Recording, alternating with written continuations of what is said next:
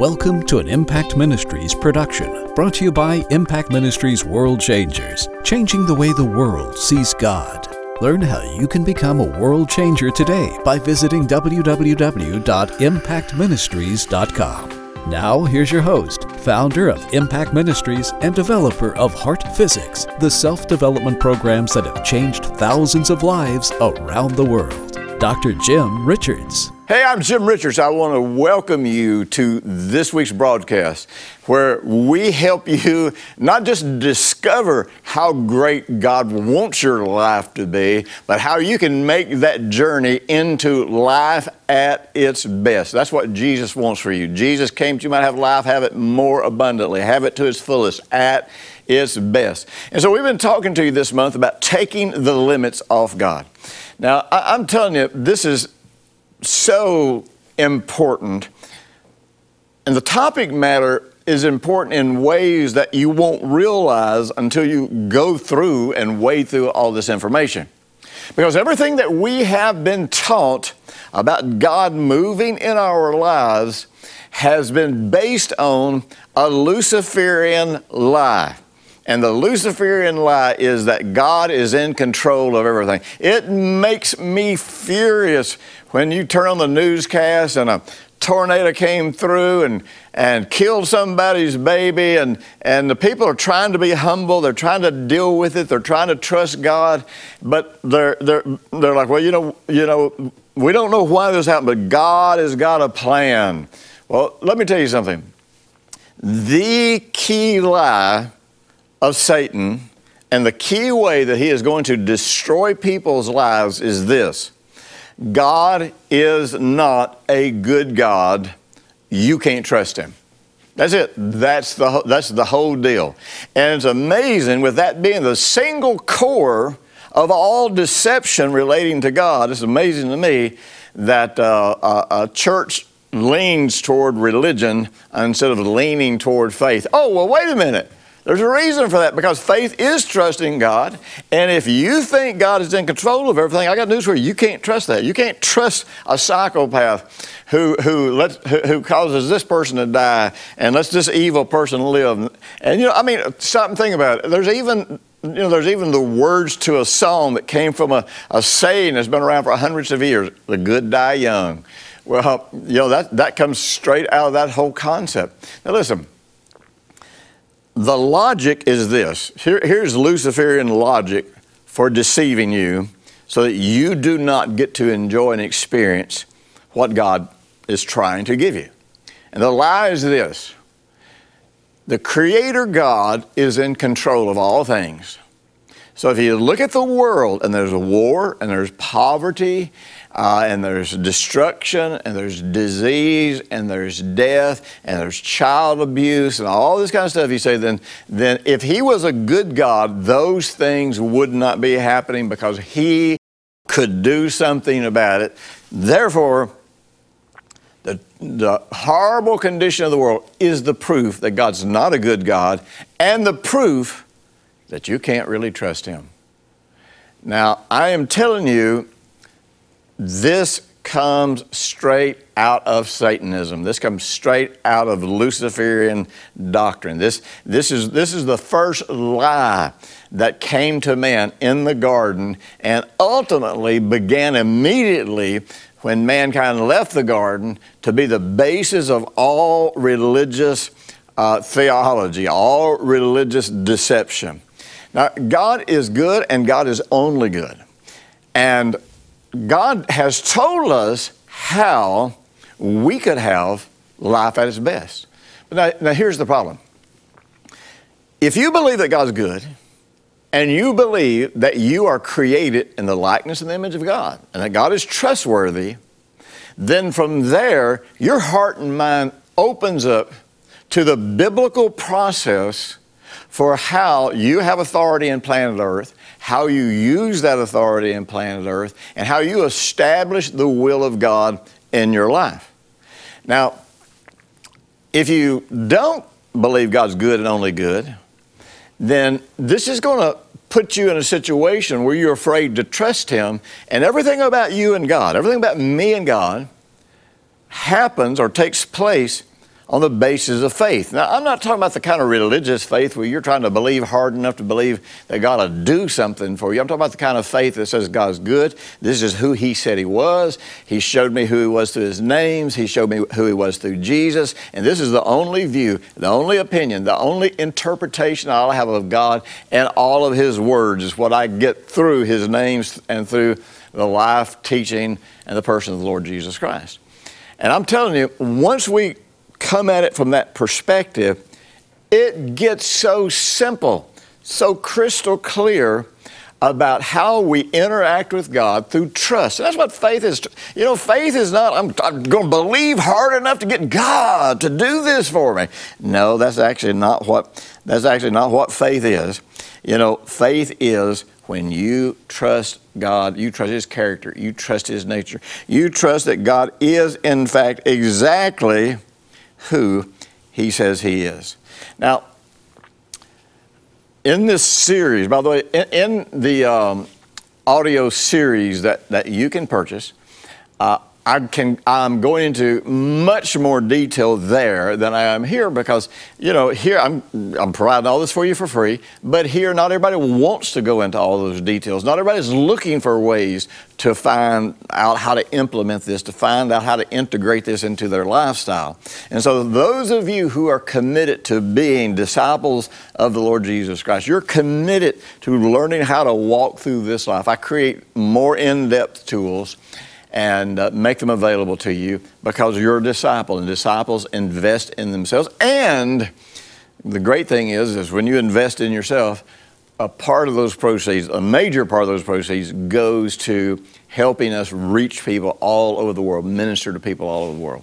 So we're talking about the children of Israel. We're looking at their journey into the land of Canaan. Now, the land of Canaan is, in fact, a type of what Jesus was talking about in the kingdom of God. Now, the kingdom of God is a realm that you enter into because you swear your allegiance to the king. In other words, you make Jesus Lord, and you begin to implement the teachings of the king to know how to have life at its best. And in all of Jesus' teaching about the kingdom of God, it's amazing how religion took everything that Jesus said and made it as if He was telling you how to get born again. And there's a difference between getting born of the Spirit and entering the kingdom of God. Two different things. John 3:3 tells you that when you get born again, you can perceive that there is a kingdom. So in the kingdom of God, you enter into this realm where you are surrendered to the lordship of Jesus. Now, the kingdom of God, the kingdom of heaven are not identical, but in truth, they are overlapping and cannot be separated. Because the heaven, when you think about heaven, what do you think about? You think about heaven being this place where you're experiencing everything, all the resources of God. You're experiencing all the promises of God, this realm where you are abiding with God. Well, I got news for you. Entering into the kingdom of God puts you in a position, and I can't go into all of it now, so it's so theologically rich, but it puts you into a position where you now see, perceive, and have access to all the resources of heaven so you can have heaven here on earth. Now, so important that you realize, the Bible explains itself. The Bible is what explains the Bible. And one of the reasons we get so confused about the Bible is instead of looking to the Bible to explain itself, we go look somewhere else. And we listen to all the opinions that people have. But the Apostle Paul in the 10th chapter of Corinthians, he made this very clear. He said that this journey from Egypt all the way to the land of Canaan, we should look at that because the whole purpose of that being recorded was that it would be a model and an example to us. Why? Because this is the modeling and example for the believer who is leaving slavery in the world system, crossing the Red Sea, getting born again, going to Mount Sinai, getting the baptism of the Holy Spirit, confronting the works of the flesh, which is what the children of Israel did every time they confronted one of those nations, because all the nations that oppose them represent a particular work of the flesh. Crossing the Jordan, which is another baptism. It's an entering into the kingdom of God, and experiencing, in Canaan, God said, look, you got grapes, that are huge. You got a wealth and an abundance of vegetation, of sheep and goats and all the animals, all the food, all the resources that you need. That's the heaven part of it. So when Jesus was talking about the kingdom of heaven, he was talking about the principles of the heart and how we take everything that God has ever said and apply it to our heart with a motive of love in the way we treat people, the way we relate to one another, the way we relate to God, and we then trust Him, connect to Him, put those into practice, and we experience the kingdom of God. When He says in the beginning of a parable, and Jesus taught concerning the kingdom of God, it's about the kingdom of God. It's not about getting to heaven. And so we have Jesus teaching, we have the model that was laid out by the children of Israel, and we can look and we can see the reasons why they ran into obstacles. We can look and see, we can understand the reasons why they failed, but we can also discover the times that they would recover themselves. We can discover the things they did that actually did work. And so we are never lost. We're never without direction. We're never without clear understanding about these things that pertain to the kingdom. So I am seeking to help you understand how to make this journey from the slavery of Egypt, the world system, all the way into heaven on earth. And honestly, from a biblical perspective, if that's the model, then it is the role of every minister. It doesn't matter if you're a pastor, a teacher, an evangelist, an apostle, a prophet. It doesn't matter what you call yourself, what title you give yourself. Or if you're just a believer who wants to help other people make their journey, the journey you're trying to get them to make is this journey, coming out of the world system and making this journey victoriously into heaven on earth. Now, in order to grasp the full dynamics of this, like I said, last week we started talking about get your heart fixed first. Remember, the kingdom is within. It is not an external realm. It is not something that we can enter into by observation, by external observation. We enter into the realm of the kingdom through the door of our heart. Now, in the Hebrew language, it's really interesting. Every Hebrew letter is not only represents a letter, but also represents a number. And every Hebrew letter has its very own individual definition. And so to understand any Hebrew word, you not only look at what does this word mean, but what does every letter in the root of this word mean. And you have to pull all those together to come to get the full picture of what God is trying to show us through every word that He has ever spoken. So there's this thing called gematria. Now gematria is not numerology. There is a difference. This is not about forecasting. This is not foretelling the future.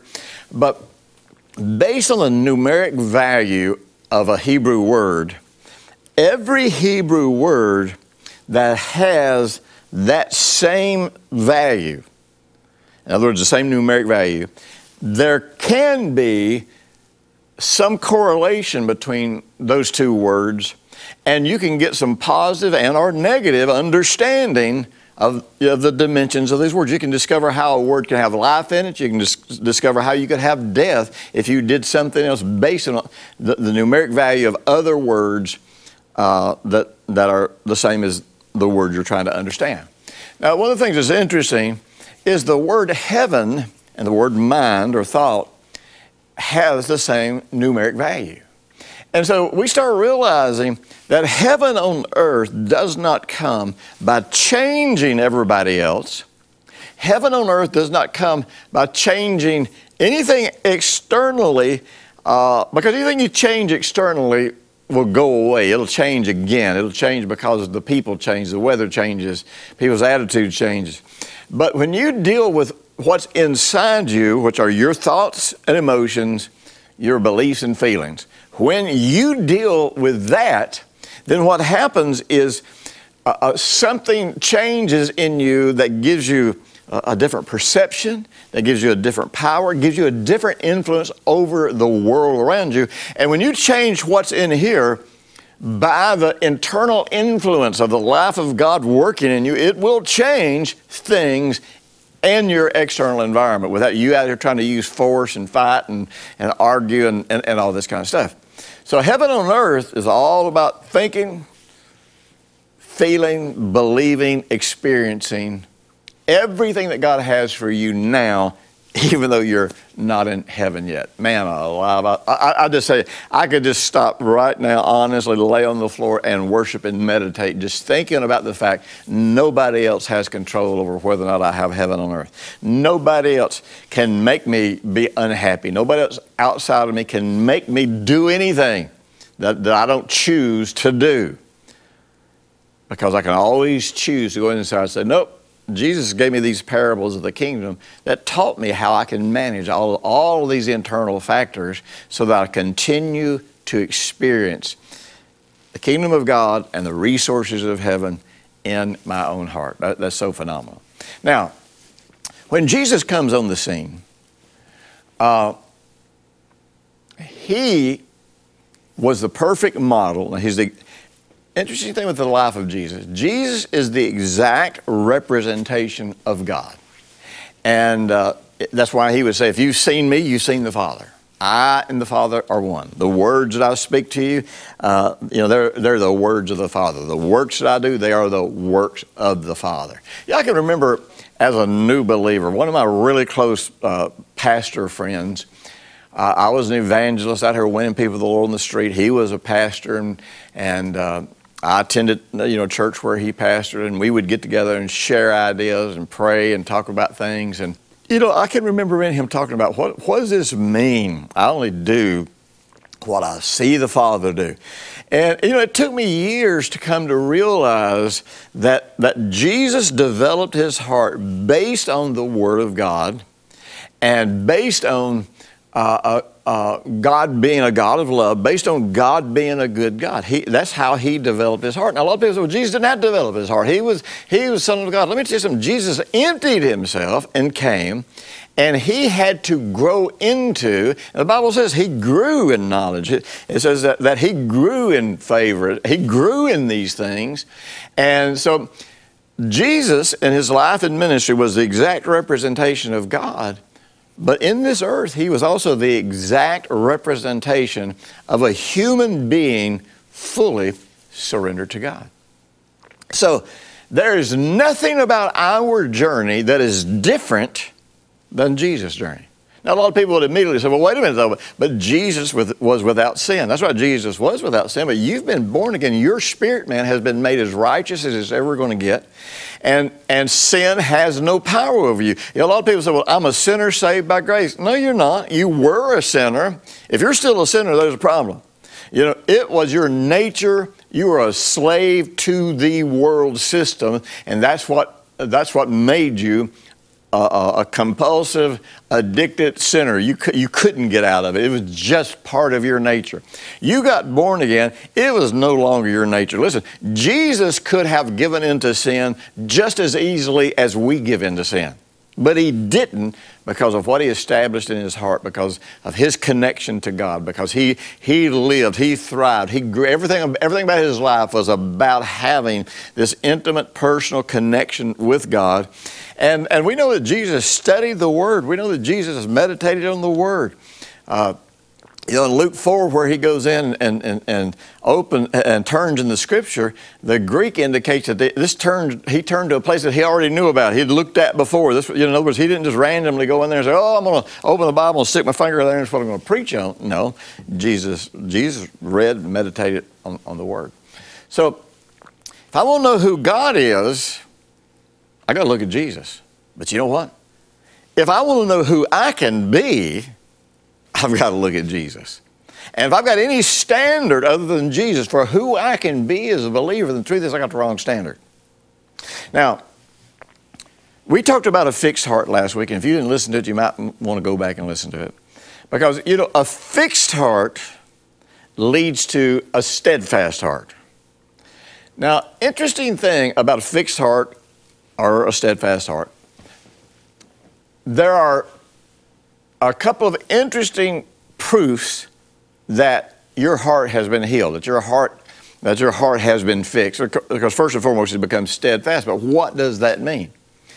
Well, a steadfast heart, number one, does not waver at the promises of God. Abraham persuaded his heart. Well, that's what you're doing when you're fixing your heart. You're persuading your heart to be absolute, immovable, fully trusting in the things of God, who God is, what God's promise is to you. And when your heart becomes fully persuaded, like Abraham, it says that Abraham did not stagger. He did not waver at the promise of God, even though his own body was as good as dead in the deadness of Sarah's womb. Now, the King James says that he didn't consider them. Actually, the Greek says something totally different. The Greek says he did look at them, but that was not where he put his consideration. He looked and said, all right, you know what? In the natural, my body's as good as dead. I'm not going to have any more children. We've been married for all these years. We never had children. Sarah's getting on up in age here. So in the natural, this is never going to happen. So if I keep looking at these natural factors, I'm going to keep wavering. But if I look at God, if God and His resources become the focus of my attention, then suddenly this becomes believable to me, and I stop wavering. So number one, a fixed heart becomes steadfast, and basically what that means is this. It means it does not waver at the promises. But secondly, it does not waver at a bad report. And it doesn't matter if the bad report's true. It doesn't matter if the bad report's not true. It doesn't matter. None of that matters. A fixed heart becomes steadfast. It does not waver. And so the reason it doesn't waver is because its focus is always on God and His resources and not the problem in my resources. When Jesus, I don't remember if we talked about this last week, so if I'm repeating myself, it's not going to hurt you. When Jesus was getting ready to begin His public ministry, He faced the great temptation that every believer will have to face and have to win before their life will become steadfast, before they can become stable, before they are able to walk through challenges and trust God, walk through challenges and experience these great outcomes. And so when He was tempted in Matthew chapter 4, He had fasted for 40 days, 40 nights. Well, you know what the natural consequence of fasting is? Hunger. And an interesting thing about fasting is this. One of the ways your body tells you that you fasted long enough, because after you start getting farther into a fast, you stop having hunger. And your body is digesting its own fats and running off of its own internal energy. But when it reaches a place where there's potential damage for your body, hunger returns. And so hunger is a natural thing. Remember, temptation does not begin usually with perverted desires. Temptation always starts with a natural desire. The perversion is what we will do to gratify that temptation. So Jesus goes to a temptation, and in the temptation, starts out, look, I know you're hungry, but man, you're the Son of God. Turn these stones into bread. I mean, if you're the Son of God. So you see, his identity was being challenged. If you are who God says you are, in other words, if God's who He says He is, and you can actually trust Him, and if you're foolish enough to believe that and believe that you are who He says you are, then prove it. So the temptation was to question his identity and then step over into legalism to prove his identity by his performance. Could he have turned stones into bread? I think he could have. Would it have been sin? It would have been sin if he had done that, seeking to prove that he really was the Messiah. So, the great thing, is this. He stood his ground. Well, then, since he used the Scripture to stand firm against temptation, which is how we should do it, then what happens? Then Satan comes in with the Scripture. He says, well, you know what? This is where they go up on, takes him up on the pinnacle of the temple and says, look, the Scripture says that he'll protect you. His angels will uphold you. If you dash your foot against a stone, they'll be there to catch you. So look, if you're really the Son of God, jump off here and prove it to everybody. Prove to everybody. Prove to everybody that you're the Messiah. And he said, thou shalt not tempt the Lord thy God. Now, this is so incredibly important because the children of Israel, the Bible says that since their heart was not fixed, it was not steadfast. Now, if you go back and listen to last week's message about a fixed heart and how to fix your heart first. Since their heart was not fixed, then they succumbed to the temptation to test God. Now, this is so crucially important. When you start wavering at the promise, you will move into tempting or testing God. And that testing God is putting God on trial. Now, a really interesting thing happens when you pass a judgment. When you pass a judgment, you start out with an opinion, and then you search for the evidence to prove that opinion is right. And so the children of Israel, because they were wavering at the promise of God, because they were not experiencing this power of a fixed heart, they were not experiencing this immovable trust. They did not take the steps that they could have taken to experience the promises of God in those situations. Instead, they were convinced in their heart that this couldn't happen. God was not trustworthy. His promises were too good to be true. So they put God on trial, but they put him on trial from the perspective of, we've already decided that you're guilty. You know what? The due process is a biblical concept of justice. Due process says, I can't accuse you of something and start looking for evidence. Due process says, if you do something, then I start gathering the evidence to find out exactly why and what you did. But interesting thing, when our ego is driving us, we want our opinion to be right at all costs.